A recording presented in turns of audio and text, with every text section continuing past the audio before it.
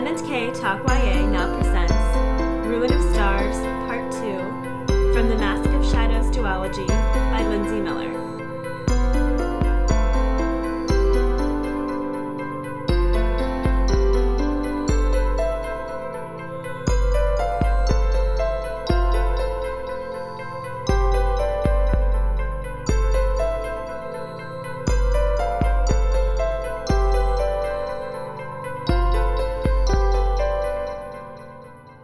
Welcome back to M&K Talk YA. I'm Marissa Snyder. And I'm Katie Bradford.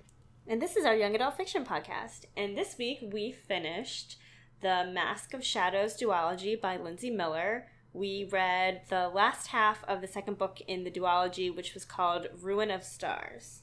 Which means we've read it all. It's done. Oh my goodness. I don't even know where to start. Okay. I was going to say we should start to see who won our deal. Oh, We yeah. had an over-under bet on whether Sal would kill more than 6 people or less than 6 people. And you guessed more, and I guessed less. And what's the outcome? I don't even know if I can keep track. I feel like there were... So, Sal killed Riparian and the North Star. Yes. So that's 2. And then they also killed, like, a lot of guards. That's true. That's where I got confused. I was trying to go back and figure out how many people Sal killed. Because even during the assassination audition, they killed a few people. Like 8. Yeah, I think they killed 5 in the first book. I mean, 5 people. I think they killed 2 contestants, the 2 that they were targeting, and I feel like there was a 5th one. I feel like they had 5, like, deaths on their hand at the end of the first book. Oh. But I think we were talking about if it was 6 more or not. Oh, I thought it was 6 total. I don't know. Well, now I'm confused. If you said 6 more, then you win. I feel like a lot of people died, but I am... Okay, because even that last scene... So we're definitely skipping ahead, so if you haven't finished reading, turn us off right now. But in that last scene, when Sal is going after North Star, I was confused by how many people were dying in that fire. Oh, good point. Maybe a ton of people died in the fire, in which case you would win. Because it sort of felt like... It seemed like there was a bunch of nobles in the room... Some ran. At the end, like in that final room, but none of them did anything except tried to get away, but nobody could get in, so could anyone get out? I was kind of confused about who all... Perished. Because it felt like the guards couldn't get in. Yeah. But it also felt like the other nobles ran out of the room, so maybe they were just elsewhere in the house, and the guards couldn't get in I don't know, but I feel like multiple people died in the fire besides North Star and Opal. Then you probably won. I don't know. We can call it a draw. I didn't even know what an over-under was. Remember? I just was excited. Okay. Basically, a lot of people have died. Yes. But many of them for good reason. Right. Okay. So what should we talk about first? Okay. So at the end of our last episode, Sal had just not drowned when Maud tried to kill them. Right. And by tried to kill them, she knew that they could swim, so she wasn't actually actively trying. She was pretending to try. Yes. Or whatever. Okay, so then what happened from there? Then is that when Sal went to Elise and told Elise that Riparian... Yeah, and Elise admitted that she was actually working for Ruby and the Queen, and she was set up to be robbed. And then to report back on which thieves were the best so they could be invited to the assassin audition. So that was kind of interesting. That was interesting. Yeah. Part of me was like, I totally get it, Sal. You were lied to. That's upsetting. And the other part of me was like, with everything else going on and all the lies you also told, huh? You know? Mm-hmm. And I think... Through the book, like at the end, we find out that Sal's really not as upset about the lying as they are about not being trusted. Right. About Riparian. And I think that felt more honest. And I get like the initial reaction about the lie and like kind of doubting that's a story that they've been telling themselves about, like, who they are and how they've come to this position, is that they kind of did it on their own. So and hearing that they were manipulated. Right. Mm-hmm. And also it made me wonder if the queen kind of knew more about Sal than she let on to. Like, were they trying to find someone who was Nacian to essentially take out their biggest opponent? Mm-hmm. Well, so here's, I think, my complaint about the book is kind of connected to what I think I talked about liking about the book at the beginning, is I feel like there were a lot of different characters with different motivations, and I was a little bit disappointed that we didn't see more of them play out. Like, once Sal got up to Erland, we kind of saw Elise and Maud, but we basically didn't see anyone else from back. Like, we didn't see Nicholas, we didn't see the queen, we didn't see the other left hand, we didn't see... Lark. Yeah, all these people who also had, like, their political motivations and all this stuff, and I was kind of like, what are they doing? Like, what were Emerald and Amethyst doing while all this is going down? And Nicholas wasn't really in the book at all, and he was supposed to be, like, the spy master. I was so curious to learn more about him.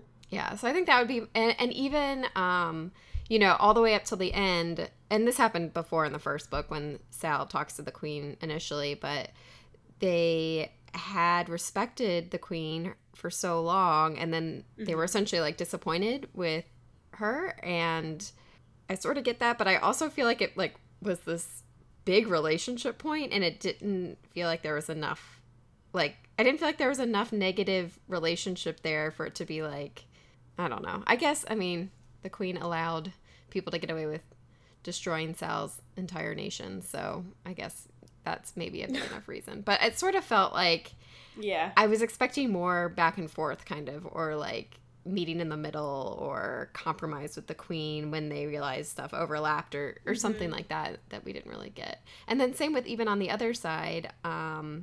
So we eventually kill all 5 of the names that we were looking for. Not all necessarily at our hand, but especially the running into Winter again. It was like a fun action scene, but I was expecting kind of more discussion about Elise and about, I don't know, I just was kind of expecting more of, like, things coming to a head, especially after what had happened at the end of the first book. Well, I liked, though, that we did get some discussion with Winter and Riparian right before they both died, where Sal was kind of confronting them and being like, this is why I'm targeting you, you let my country die. And I kind of liked how both of them defended their actions.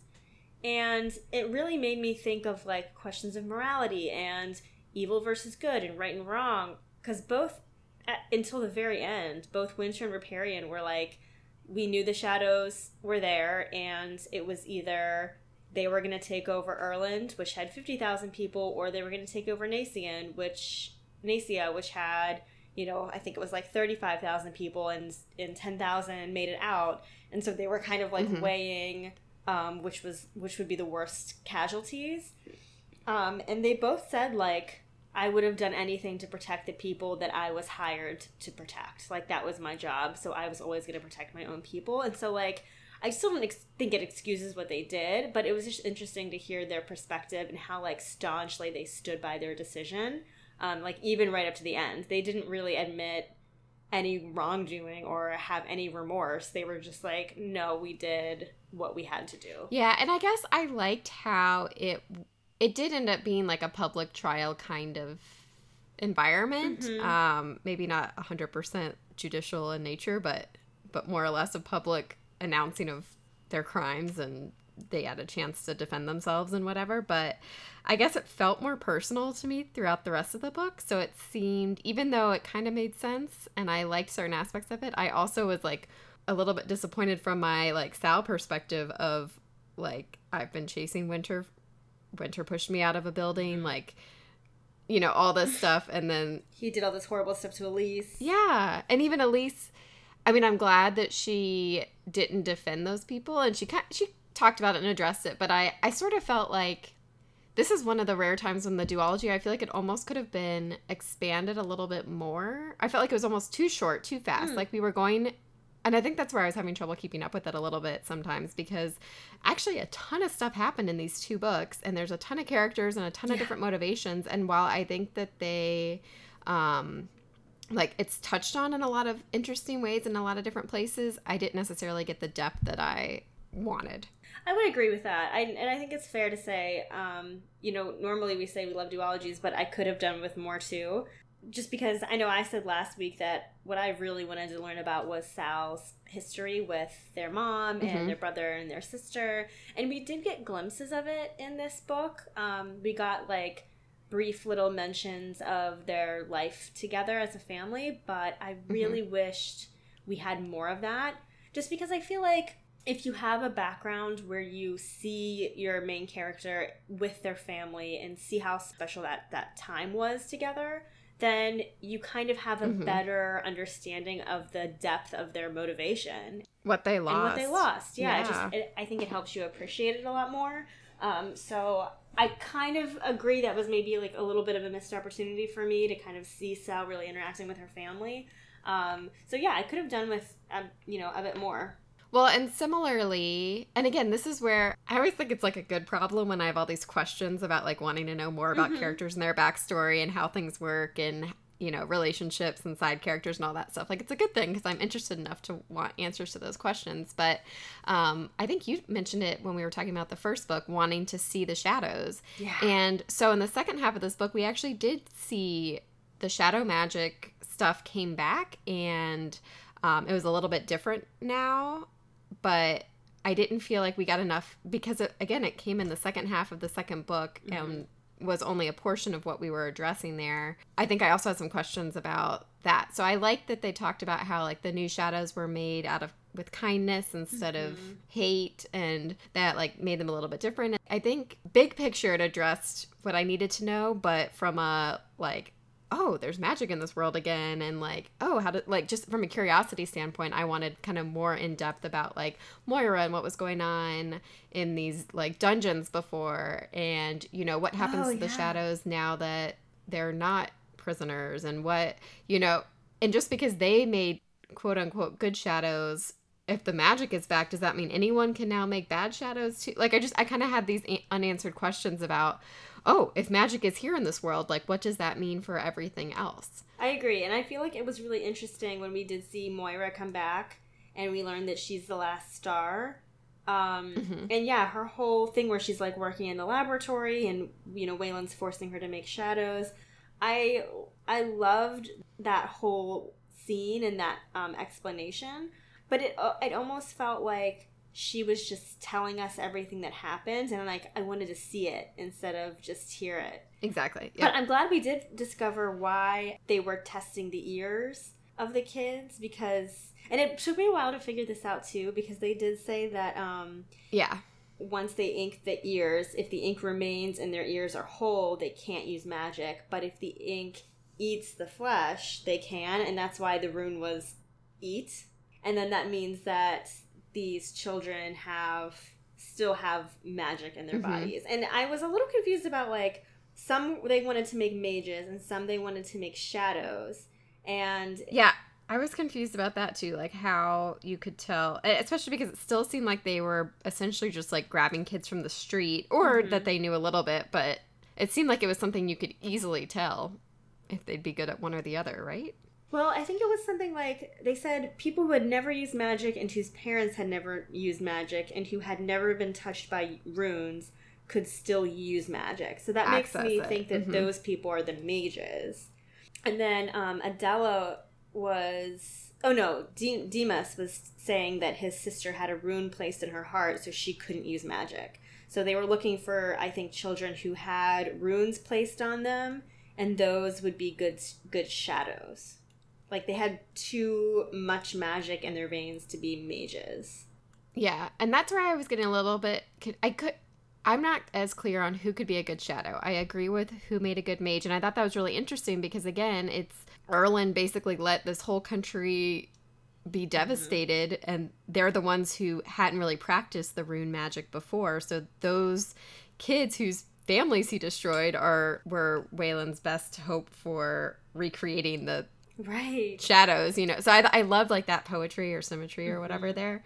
But I was a little bit less clear on who was being shadows, because it also seemed like they were taking like Erland people, like it seemed like a lot of people were disappearing, and I think a lot of them were either failed shadows or died other ways. So maybe it just took them a while to figure it out, but I was a little bit unclear about that. And then this is another side character thing I would have loved to see. So we found out, so Demas at the end of the day is basically a political prisoner, right? Mm-hmm.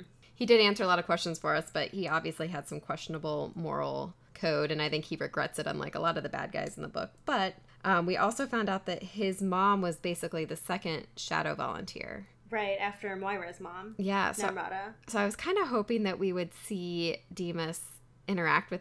we heard his sister visited him one time in jail, but I kind of wanted to see him, like, interact with his family that he did all this for, and either have them, like, be like, it's okay, you tried your best, or have them be like, dude, we weren't worth it. Or I don't even know what I wanted to see in that relationship, but I just, like, kind of wanted that moment at the end, I think, for him. And that closure, because, like, he was such a fascinating character with how he was caught kind of between those two forces. And, you know, how we learned that everyone in that laboratory, they were forced to do what Wayland wanted, or else he said that he would kill all the other Nacians that he had, you know, populated around. And they didn't know where the others were. And so, yeah, to kind of see more into his mind, I think would have been nice. Mm-hmm. Yeah.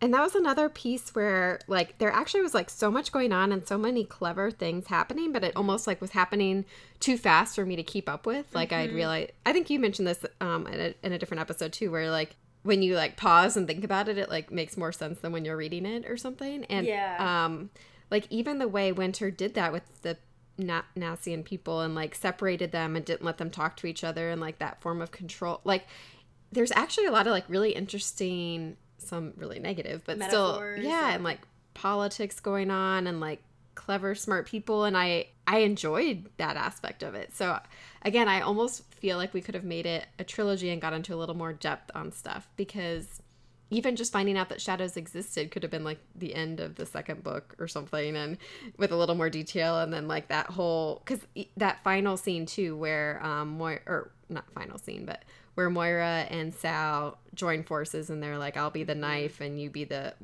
that whole relationship. Yeah. And they kind of executed a plan that they didn't even have to, I don't know, it felt like all the pieces were already there. They're just like, okay, let's do this thing, even though they just met. And so it, you know, they could have played with that, or it could have maybe played out a little bit longer and been a third book. But and I also wish that we had gotten to see the shadows a little bit more, because we do see like Namrata at the end, and she's like this rotting blood bone corpse thing. Yeah. But she's still alive in a way. And so I was interested in that, because I was like, once they are shadows and their soul, I guess it was like their soul is separated from their body, what do they look like? How do they think? How do they feel? Do they still have emotions? Like, yeah, how controlled are they versus how independent are they? And I wanted to see more of that, because I mean, I loved how they finally, when it's time to kill Winter, they just give him to the shadows. Like, I thought that was kind of a fitting end. But I wanted to know more about, like, whether the shadows were being controlled, or if they, like, had consciousness of what they were doing. Well, it did seem like, so everyone who was at that, like, public execution was somehow related to someone who had been part of the shadow experiment in some way, shape, or form. So you did see some of the audience members, like, recognizing a shadow person. And so, yeah, like, what did that conversation look like? Or, you know, yeah, a little bit more just like, yeah, how human are they still? Or how does that, yeah, I agree. There was a kind of poetry in how the North Star, Wayland, left Winter in his place. Like, he knew that Sal was coming for him, and he left Winter there as, you know, a barrier almost. And it was very poetic how it really reflected what he did with Nacian in the shadows. Like, he put someone in between him and danger in order to take on the risk for themselves and protect himself. And it was just like a miniature version of what happens with Nacia. So I did like that ending. And I think he was a really good bad guy. Like, he was a very clever, like, even near the end. So after he switches places with Winter and then abandons Riparian, and then he's like signing a treaty so that if someone decides to kill them, which Sal still does, they would be a war criminal to like protect himself. And just like I almost he felt, and maybe this is intentional, but he felt like he was just out of reach all the time, but he was such an interesting bad guy that I almost wish we had either interacted with him more or gotten his perspective more often or something. But I found him really interesting. Yeah, and for being the bad guy, he was absent for most of the story. Like, we just heard of things he had done or things he was doing, like, behind the scenes and knowing he was orchestrating them, but we did get very little actual interaction with him, which is true. Yeah. Whereas we did have some good scenes with Riparian and Winter where we kind of, like, you know, had a showdown. Oh, man. Did you believe Riparian when she said that she didn't actually try to poison Elise? Because that was, like, the moment when Elise really shifted alliances and was like, you know, no, Sal, I believe you. Lena is a monster. She tried to poison me. And then Lena was like, no, I was trying to protect you from Wayland because he would have had you killed. And I was just trying to put you to sleep to protect you. And I didn't really know how I felt about that and if I believed her. So, again, this is where some more flashbacks might have been helpful to see their relationship play out a little bit more. But I personally think that Riparian did have a twisted but actual affinity for Elise. Like a protection thing, like wanted Elise to follow in her footsteps. So I kind of believed her, but I don't think that was enough, if that makes sense. Yeah. Like, I kind of don't think Riparian was trying to kill Elise, but she did poison her. You know, or I don't know. Like, yeah, okay, maybe you didn't try to have her actually die, but, like, that doesn't make up for anything at all. Right. Like, literally any of it. And I think she probably, I just don't know if she had true affection for her or if she was just using her. Yeah, and I guess it's a little bit hard to tell because, again, we only saw them interact a little bit, and we saw Elise's perspective of that relationship a lot more than we saw Riparian's, but I read it more like it was a mutual thing. Because I also, and I think we talked about this, because the fact that Riparian even was one of the, like, last two standing says a lot, I think, because it seems like the society was very, you know, if you're a female, you're supposed to behave this way. If you're a male, you're supposed to be this way. And if you have to fit in one of these two buckets, and just, you know, like very strict in their interpretation of a lot of things, especially around gender and stuff. And so the fact that she was a woman and was able to, like, rise to power, I did kind of respect her a little bit, but we didn't even see enough of, like, what that meant or what her relationship with the North Star was like. Yeah, especially since it was revealed in one of the past books that she and, who was it? Wasn't she and Wayland lovers? Oh, yeah. I think that's true. She, like, and that's how she knew one of the other names of the Caldera. Yeah. So, yeah, I'm, like, super curious about her relationship with Wayland and how, like, she was essentially his second in command near the end. And how did she get there? Like, how did she rise to that position? How did she prove herself in a country that we know is so backwards in its thinking? It would have been cool to see that. Mm-hmm. And I think that makes her, again, an interesting villain, because it's like she can see that the country is wrong about their views of women, but she can't see that they're wrong about their other views. Or, you know what I mean? Sure. Like, it's like she's like twisted certain things to apply to her, but not.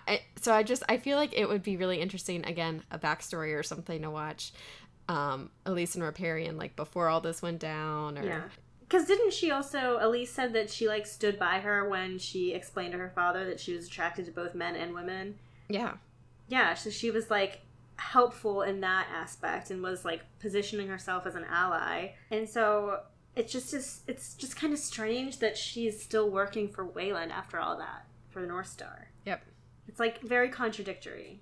Which I don't mind. I mean, people are complex, right? Well, that's why I think it's really interesting. I'd love to hear more about how she ended up that way, because I think that makes... It's a richer character development. We've talked about this before. We like villains that are, like, you can kind of relate to, or you can kind of see how they ended up the way they are. Totally. And I feel like some of it's probably that sense of, you know, well, I worked really hard and I got here, so other people should, you know, not realizing the privilege that she had too, probably, and, like, kind of some of that stuff maybe, but I think it would have been interesting.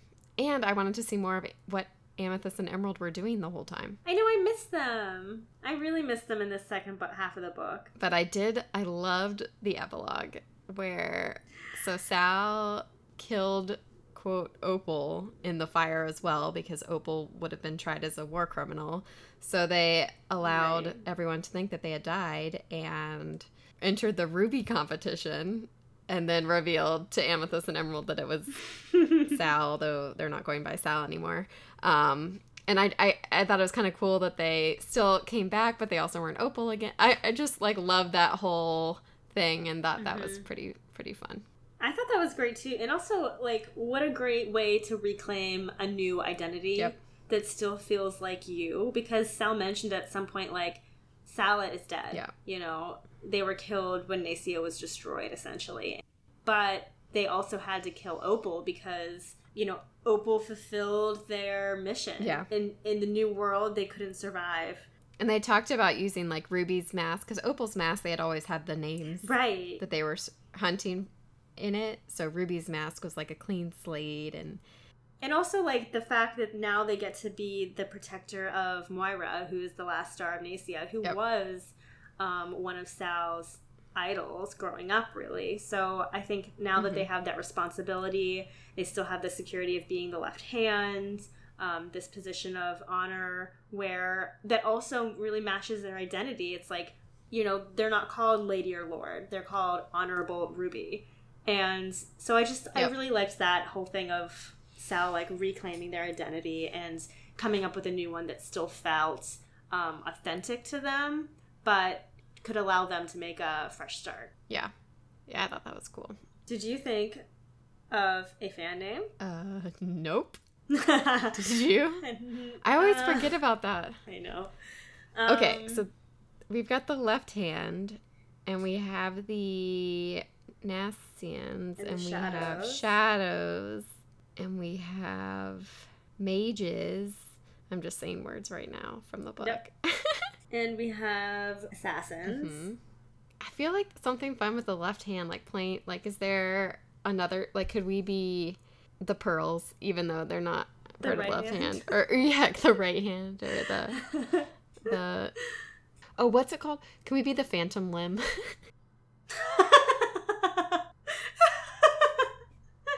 No. I'm saying no to that. It was a couple steps removed, but I kind of liked it. Okay, what do you got? I don't mind assassins. Okay, I don't mind assassins either. It's not super smart, but all right. If we can, or could we be? Well, maybe that's a little much to be stars. Or the runeless. The runeless. Or I don't know. I'm weird. I love these. We shouldn't allow me to be a part of this game. No, this is exactly why we should. Could we be something with the Carnival of Cheats? Yeah, what were they? The acrobat assassins. Cheaters. The cheats. Could we just be like? Well, there's more than us, but you know how they all had, or the masked numbers, the two. What were they called? The masks. I kind of like the fans being called the left hand too. What if we were the left fans? Oh, yeah, that's perfect. I like that, actually. The left fans. Okay, great. That's like dad joke level name. Dad joke. Okay, perfect. Whew, that's always stressful. Okay, and what was your favorite scene from the book? We always talk about that. I know. So I think what I'd want to see most, just, again, you kind of touched on this, is the shadows, like seeing how they worked and how they were set up and how, you know, what they look like and what the people look like would have been really interesting. So as far as like what I'd see in a movie, it would probably be a scene with the shadows. But as far as my actual favorite scene, I think it would be when, what's her name? Adela is distracting the guards and Sal is about to go in and burn the house down. But I just loved hearing about how Adela was like lighting the knife on fire, or the sword on fire, and jumping across, and I don't know why, just that visual in my mind was like, I was like, ooh, this would be cool to see. And like wearing Opal's mask too. Having the two different versions of Opal's mask on the two of them, and yeah, that was really cool. And even just the way that Hideout was described, like I mean, it probably was just like a wood cabin to some extent, but it was described, I really like the way it was worded, but something like it was not painted, but it was basically designed to look exactly like the forest. So I was imagining it more like really blended in to the cat. I don't know, just something about that scene just I thought would be really cool to see. What about you? What would you want to see? I really liked the scene where Sal caused the carriage to crash that was carrying Riparian and like corners her. Oh yeah, that was a good one. I just really liked that visualization of like this horrific carriage crash and just like Riparian being pinned under it and Sal like really wanting to kill her but knew that they couldn't because they needed, Lena needed to answer for her crimes. I thought that would be like a cool action scene. Yeah, that was good action. Agreed. And there was more dead people there, so yeah, I think we're above 6 for sure. You win. So my research a little bit was inspired by the epilogue. Okay.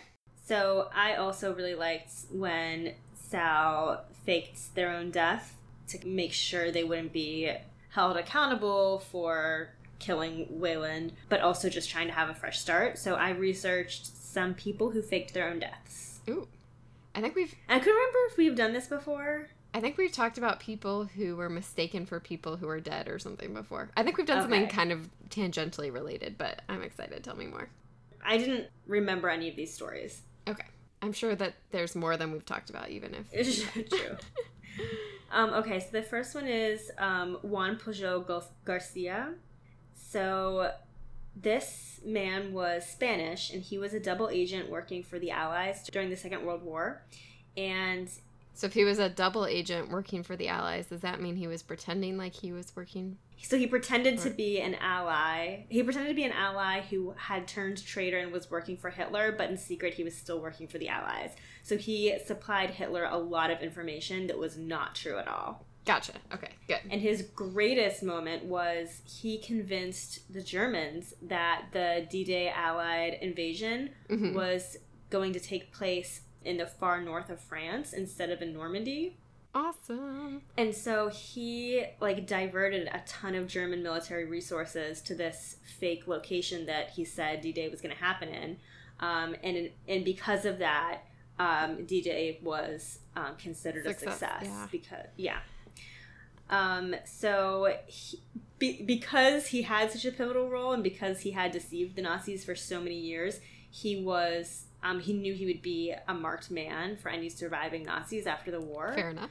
So he traveled to Angola in 1949 where he died from malaria. But in reality, he moved to Venezuela where he opened up a bookshop and lived to a grand old age. That's awesome. I know. Oh, man. That would be like, what an exciting life. Like, be a double agent and, like, make a real difference in the world and, like, be on the good guy's side and then fake your death and move and open a bookstore. Like, I know. That guy's my hero now. But, like, what stress? I can't imagine. I would be terrible at it. Can you imagine? We think our jobs are stressful. He was, like, literally lying to Hitler, knowing that at any moment he could get caught. I think this podcast is stressful, and there's literally no consequences. We can edit out anything that I mess up, but still, yeah. Oh, man. Yeah, I'd be terrible. Okay. So, another famous case was the cabinet minister and British MP John Stonehouse. So, on November 20th, 1974, John Stonehouse left a pile of his clothes on a beach in Miami, and he convinced people that he had gone swimming and was either drowned or was eaten by sharks because they just saw, like, a pile of his clothes and no trace of him. But the truth of the matter was he went to Australia to start a new life because he had run into really serious financial problems in the UK. But then he was recognized by a bank teller in Australia and he was deported back to Britain and he was sentenced to 7 years for fraud. How was he recognized? Well, he was the MP. Right. I guess it's someone that is recognized. Yeah. At first I was just thinking it was some guy and I was like, he went to a different country and just someone in the bank recognized him? Like, that's crazy. But that's the thing. Like, if you have a very recognizable face, like, that's probably not going to work. Well, that's when you need an evil twin to blame things on. Right. Okay, this is interesting. So, you know, the novelist Ken Kesey wrote One Flew Over the Cuckoo's Nest. Okay. And he was arrested in 1964 for possession of marijuana. And he knew that the offense would get him a prison sentence, so he faked his own death by leaving his truck on a cliffside road, and then also left a suicide note. And so the media started talking about how, you know, this great writer committed suicide, and the media picked it up and ran with it. And meanwhile, he had fled to Mexico in the trunk of a friend's car, but then decided to return to the U.S. 8 months later, and as soon as he arrived, he was arrested and sentenced to 6 months in prison. That's not even that bad. Yeah. The police force kind of suspected that he had staged his own death. But then he continued to write after his release until his death in 2001. So it ended okay. So this is just making me think, like, what would have to be bad enough where you would fake your own death? Like, going to jail for 6 months, it's not like I want to do that, obviously, but, like, I wouldn't want to, like, cut off ties with my family and risk everything else to avoid jail for 6 months. I think it depends on, like, what you were accused with. So, like, let's say your worst nightmare happens and you were framed for, like, murder. And you didn't do it, but the evidence was against you and you knew you wouldn't win and you knew you were going to spend the rest of your life in jail or, I don't know, put on death row or something. I'd probably fake my own death and run away. Yeah. It's just, that would be so hard. Like, you'd have to, like, to do it successfully, you'd have to, like, literally cut ties. Like, you couldn't tell your parents, your sister, your husband, Banjo. You have to literally start over. Banjo, no. I would take Banjo. That's how we would catch you. You have to leave Banjo, is the moral of the story. Well, you know what? I couldn't take her to jail either, though, so... That's true. Yeah. Okay, this last one. There was a British prison officer named John Darwin, and he rowed his canoe out to sea on the east coast of England in 2002, and his canoe was found a few days later, and he was presumed dead. However, he had run into serious debt issues after buying 2 houses, and then decided that the only way out of his debt was to fake his own death so his wife could collect on his life insurance policy. But then he was kind of an idiot, so... So did she know? Yeah, she knew. Okay. Because then he returned to his home, like, not very long after, which was pretty dumb. But then they decided to move permanently to Panama, and of course they had trouble acquiring visas for that. So eventually he just flew back to London, and he, like, self-surrendered at a police station, but then said he was suffering from amnesia and, like, couldn't remember who he was. That didn't work. The couple was sentenced to 6 years in prison for their insurance fraud. And actually their story was made into a film by the BBC in 2010, and it was called Canoe Man. So we should watch that. I was just thinking, like, so he did it on purpose, but what if someone just, like, I don't know, their note that they left on the counter fell off the counter and blew away, and they just, like, went camping and no one realized they were gone and, like, thought they... Like, I could also see it happening where someone didn't fake their own death, but everyone believes that they're dead, and they just, like, come back a week later, and they're like, what's going on? Yeah. Why are you buying that casket for me? Yeah, like, the canoe was gone because I was in it, or something, like... Just took an extended trip, guys. So what did you research? So, also in the epilogue...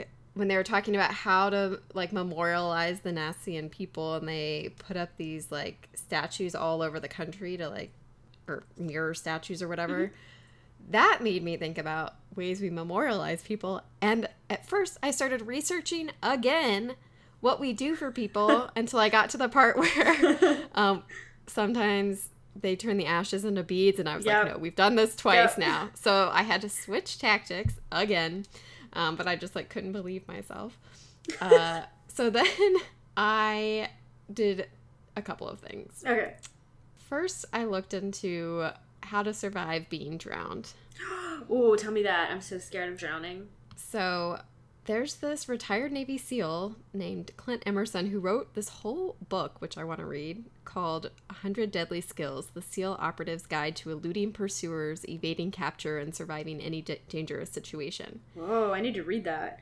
I know, it sounds kind of awesome. But, so SEAL training is really, really hard, and very few people even make it through the training who qualify to go into the training, and even those people don't all become SEALs, but a lot of what they do, a lot of their training starts in the water, whether it's standing waist deep in a cold pool or jumping out of a helicopter into the ocean or whatever it is. And in a lot of their training, their hands and feet are tied and they have to like get themselves to the surface and stuff. So he actually has like all these diagrams of what you should do, so you should look it up.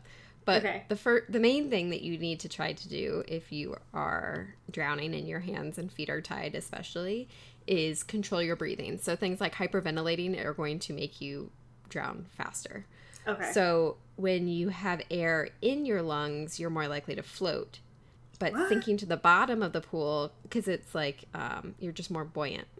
So like if you breathe air in, it'll help you float more, but if you breathe air out, it'll help you sink better. Okay, and that makes sense. Especially in the case where Sal was like in a river, they probably should have, I forget what they actually did. I know they survived. I guess they untangled themselves and stuff, but there's this thing called the bottom bounce. So you would exhale, so you sink, so that you're going down toward the bottom of the water. And then when you're down there, you like crouch and use the bottom of the floor to push yourself up. And then when you break the surface, that's when you breathe in again. Yeah, but what if it's like 50 feet deep? I know. So that doesn't work in the ocean, for example, usually. Okay. So then the other option is basically, I'm trying to describe this picture. Okay, so you want to be floating, but in this picture, it's like a man, his face is in the water and his back is along the top of the water and his feet are underneath him, but his hands are tied behind his back and his feet are tied together.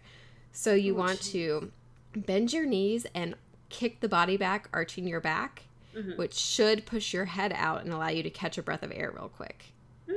Okay. And then when you exhale, you should bend your knees back in, and you can kind of like propel yourself this way while still getting water. Getting water? While still getting air. Oh, okay. You don't want to get water. I'm sorry. I'm looking at a lot of water in these diagrams.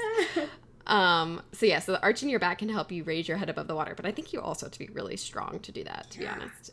But using this method, you can like kick yourself towards shore while breathing. But then the other alternative would be to flip yourself over in this case, and then your head is facing up and you can breathe and try and kick backwards. But I think it's really hard because if your hands are tied behind your back to keep your head above water that way, but that's another option. So yeah, that was part of what I learned. And then I'll keep that in mind if I ever go swimming and run into trouble. Because then I was like, technically the drowning happened in the first half of this book, so it's completely unrelated to the story at this point, Katie. It still counts. Well, I was kind of intrigued by this whole public trial idea that Riparian and Winter were experiencing. And so I looked up, and I've thought about this before, because you've heard about the phrase like a citizen's arrest, right? But like, I didn't, like, how do you do one? Or like, what does that mean? I didn't really know. So I looked up, how do you make a citizen's arrest? And I actually didn't find a reliable article about the US. So this is a Canadian article. But I think a lot of the same stuff applies. There's like a lot of, what I was reading, a lot of debate over whether you can really do a citizen's arrest in the US according to different laws and I've only seen it in like TV shows. I know, and I have too, and I was like, is that a thing you can actually do? And like, who can you do it to, and how does that work? And like, I don't know. So according to this Canadian article, whenever possible, you should just call the police and not do anything because they're the ones who are trained to do things. Let them do it for you. But assuming that that's not an option and it's like necessary that someone does something about it right then, here's some things that you should do. Okay. So first, you should tell the suspect plainly that you are making a citizen's arrest and that you are holding him or her until police arrive. Then you should call the police. You should ask explicitly for his or her cooperation until police arrive. You should avoid using force if at all possible and use it to the minimum possible otherwise. What if they just run away? I know, this is where... And you can't question them or search them, so you're only allowed to like temporarily detain them while the police are on their way. It's like, I'm arresting you, just stay put. I know, right? How is this ever going to work? And also, you are only allowed to do this if you find them in the act of committing a crime, like in that moment. Like you have to like witness them doing it. Yeah. So exactly, I'm like, so okay, you took someone's purse. I saw you. I'm just going to like go up and politely tell you like, actually, ma'am, I'm calling the police and you're... So it didn't really make a lot of sense. So then I got bored of that. There is this group though. Basically every article I found about a citizen's arrest was just like, don't do it. But there's this group, and I want to look into them more eventually, they just call themselves crime fighters. One word. Like vigilantes almost? Yeah. So they have a guide to how to do a citizen's arrest, and like they're also talking about like when you're on vacation, make sure you check the local laws and da-da-da. But I'm very curious what else they have on their website later on. But then I looked into special forces, like unique guard organizations from around the world. Ooh. Okay. Because then I was thinking about the left hand now has kind of molded into this. So basically, I didn't do any in-depth research, and I just kind of kept Googling random stuff. So what else is new? But, okay, so these are some of the most lethal special ops units from around the world. Ooh. So, and I feel like we've talked about some of this stuff before. Like, I was reading about some ancient things. Like, remember that Greek group that were all asexual? Or no, they would have a relationship with their trainer and that whole... I'm trying to remember that. Samurais? No, it wasn't the samurais. It was like in ancient Greece. We read about them. It was like a bunch of same-sex couples where like the older one developed a romantic relationship with the younger one and like taught them everything that they knew, and they were like extremely bonded in battle. And oh, I don't remember this. I basically I just did a lot of really weird research, but here are some other groups. So have you heard of China's Snow Leopard Commando Unit? No, that sounds amazing though. It used to be the Snow Wolf Commando Unit because it was named after the Arctic wolves and their ability to survive in crazy circumstances. And when it was first started, they spent 5 years training in secret to conduct, basically preparing for the 2008 Summer Olympics. So they were training on counterterrorism, riot control, anti-hijacking, and bomb disposal. Oh, okay. And they are supposed to be extremely good marksmen, have a lot of strength and stamina and other things you would assume in a group like this. And each recruit must serve in the People's Armed Police for 1 to 2 years before undergoing the physical and psychological tests to see if they could even qualify to compete for this. Oh my god, I would love to see that test. I know, right? And by love to see, I mean, don't put me anywhere near that. Right, exactly. And then, let's see, Britain has the Special Boat Service, which is kind of like their version of the Navy SEALs. And their selection process has a 90% failure rate. Wow. And includes a 4-week endurance test that grows more challenging. And at the end, you have a 40-kilometer, which is 24.8 mile march that you have to complete in under 20 hours. Oh, I can do that, I think. Yeah? Under 20 hours? Yeah. That's like a mile an hour. It's more than a mile an hour. And I think you have to do it after 4 weeks of ongoing tests that are challenging your endurance. Like, I think it's not like you're doing it like you get a good night's sleep, you eat all your pasta, and then you head out on this thing. There's no carbo loading before? That's not the impression I'm under. Can I have my iPod? Or my iPod? My iPhone? Sure. And like a playlist that I can listen to while I'm doing it, and some snacks and in a backpack. Yeah, that's all they have to do. Okay. And then you're basically ready for the Royal Navy's Special Boat Service. Well, I just got back actually yesterday from Iceland, and we did a ton of hiking and walking around, and that just made me think of it because we literally hiked all day, every day, and it was amazing. But because it never gets dark there, we went on midnight hikes. We went on hikes at midnight because it was just still super sunny. So yeah. I feel like I could hike for a long time. Well, I spent a summer in Alaska where it also basically didn't get dark, and there was a day where we did 20 hours basically of backpacking, and it's the only time in my life where I've cried because I physically can't not cry. Anymore? I wasn't even sad or emotional. I just that was my body's physical reaction to what I was doing to it. I just started crying, not sobbing, but just crying. It was the weirdest. Yeah. I remember being what is happening to me right now? I'm still walking, I'm fine, but yeah. The body, Man. but again, we talked about this last week. It's amazing what you can do if you're like the kind of person who's super determined and your life's at stake. Or, Yes, like that's very true. So I think that's a lot of the people who succeed in these environments too, especially when, you're in like these endurance tests and stuff. It's supposed to break you. And if you can just stay focused on the task at hand, then, I mean, obviously you also have to be able to do the task at hand. It's not just that, but I think there's a huge mental portion of it too. That makes sense. A lot of them are the same. They're all like 90 to 95% of people can't survive this test. And there's all kinds of tests from swimming this amount and doing this many push-ups and pull-ups and all this stuff in a certain amount of time to, the marksmanship stuff to just like endurance training. I feel like I could do that portion of the test, but maybe just that portion of the test. Just the walk? The walking one, yeah. I think I could, but I would never do that.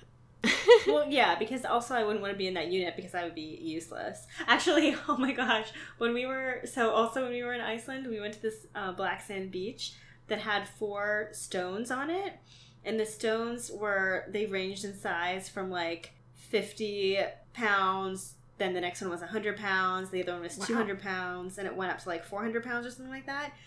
And back in the day, sailors, in order to like prove their strength and determine, what unit they were put in, they had to lift these rocks. And the first rock was called Useless. And the second one was called Weakling.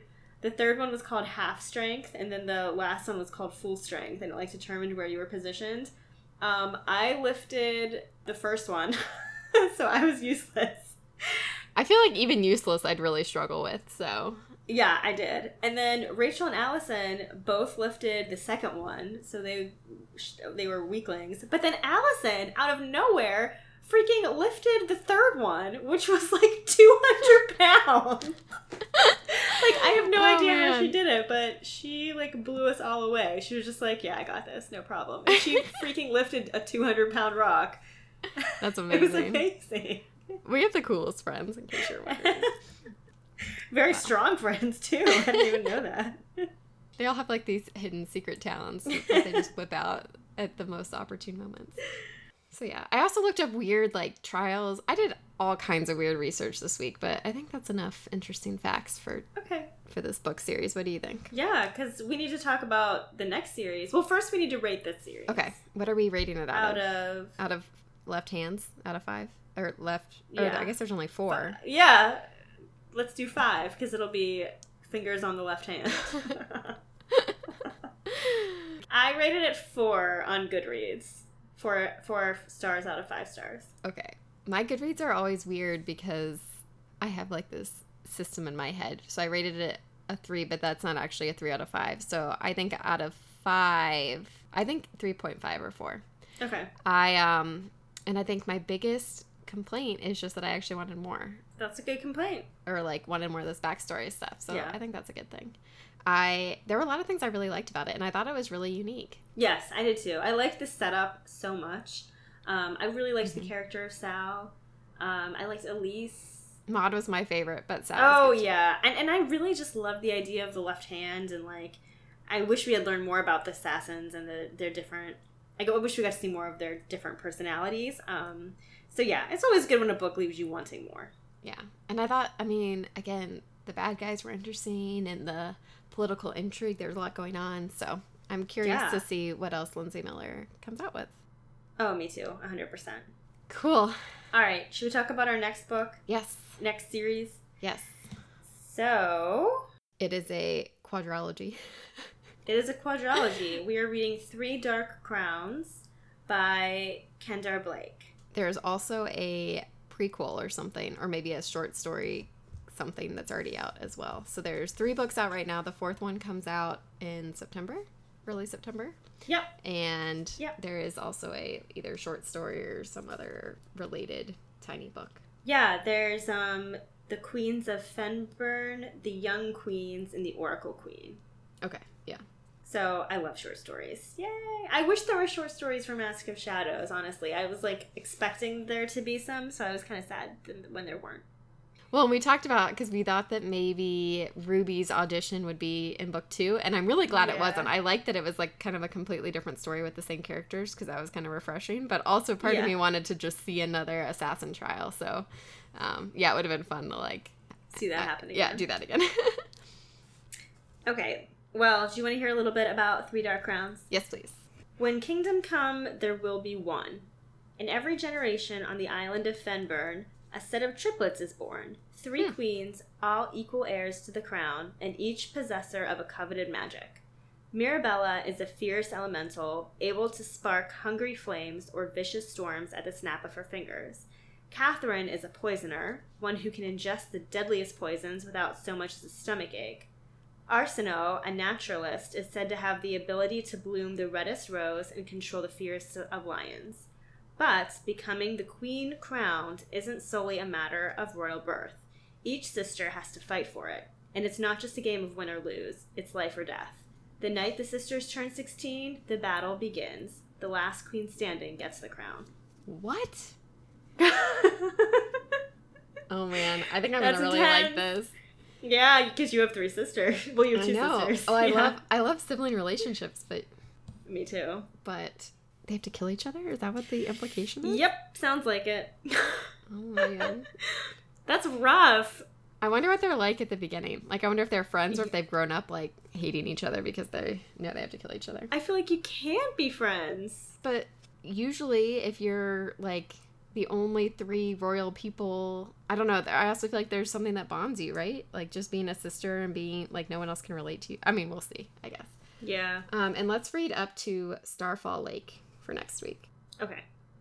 It's about halfway. Sounds good to me. Oh, man. Well, I'm excited to start this. Me too. I hope the magic is good. Magic always makes me a little nervous. Oh, I know. I hope it's like a good magic system.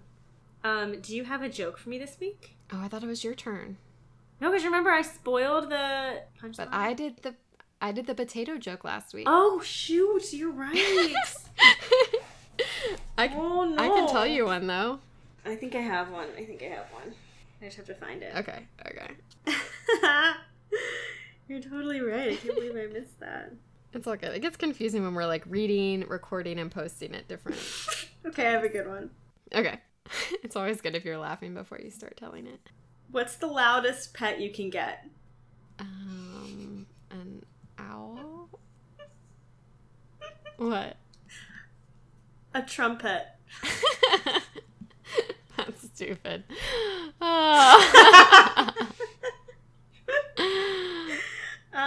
Okay, here's another one. What do you call a lonely cheese?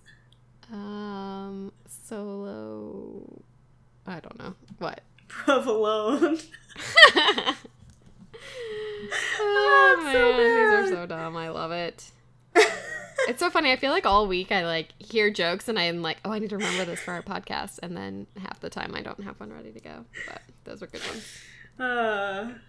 If you want to get in touch with us and tell us a dad joke of your own, you can write to us at mnktalkya@gmail.com, or you can follow us on Instagram and Facebook at mnktalkya.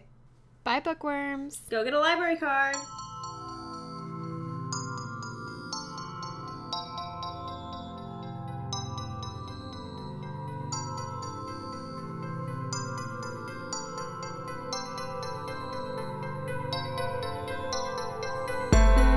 M&K Talk YA is produced and edited by Marissa Snyder and Katie Bradford. Original music composition by Timothy Milkey. Logo design by Marissa Snyder. For updates and extras, visit mnktalkya.com or follow us on Instagram and Facebook. And if you haven't already, please rate, review, and subscribe on iTunes. We would like to thank James Tobias, Chad Snyder, Meredith Kelfie, and Michael Howard for all of their support. Thanks for listening, and see you next time.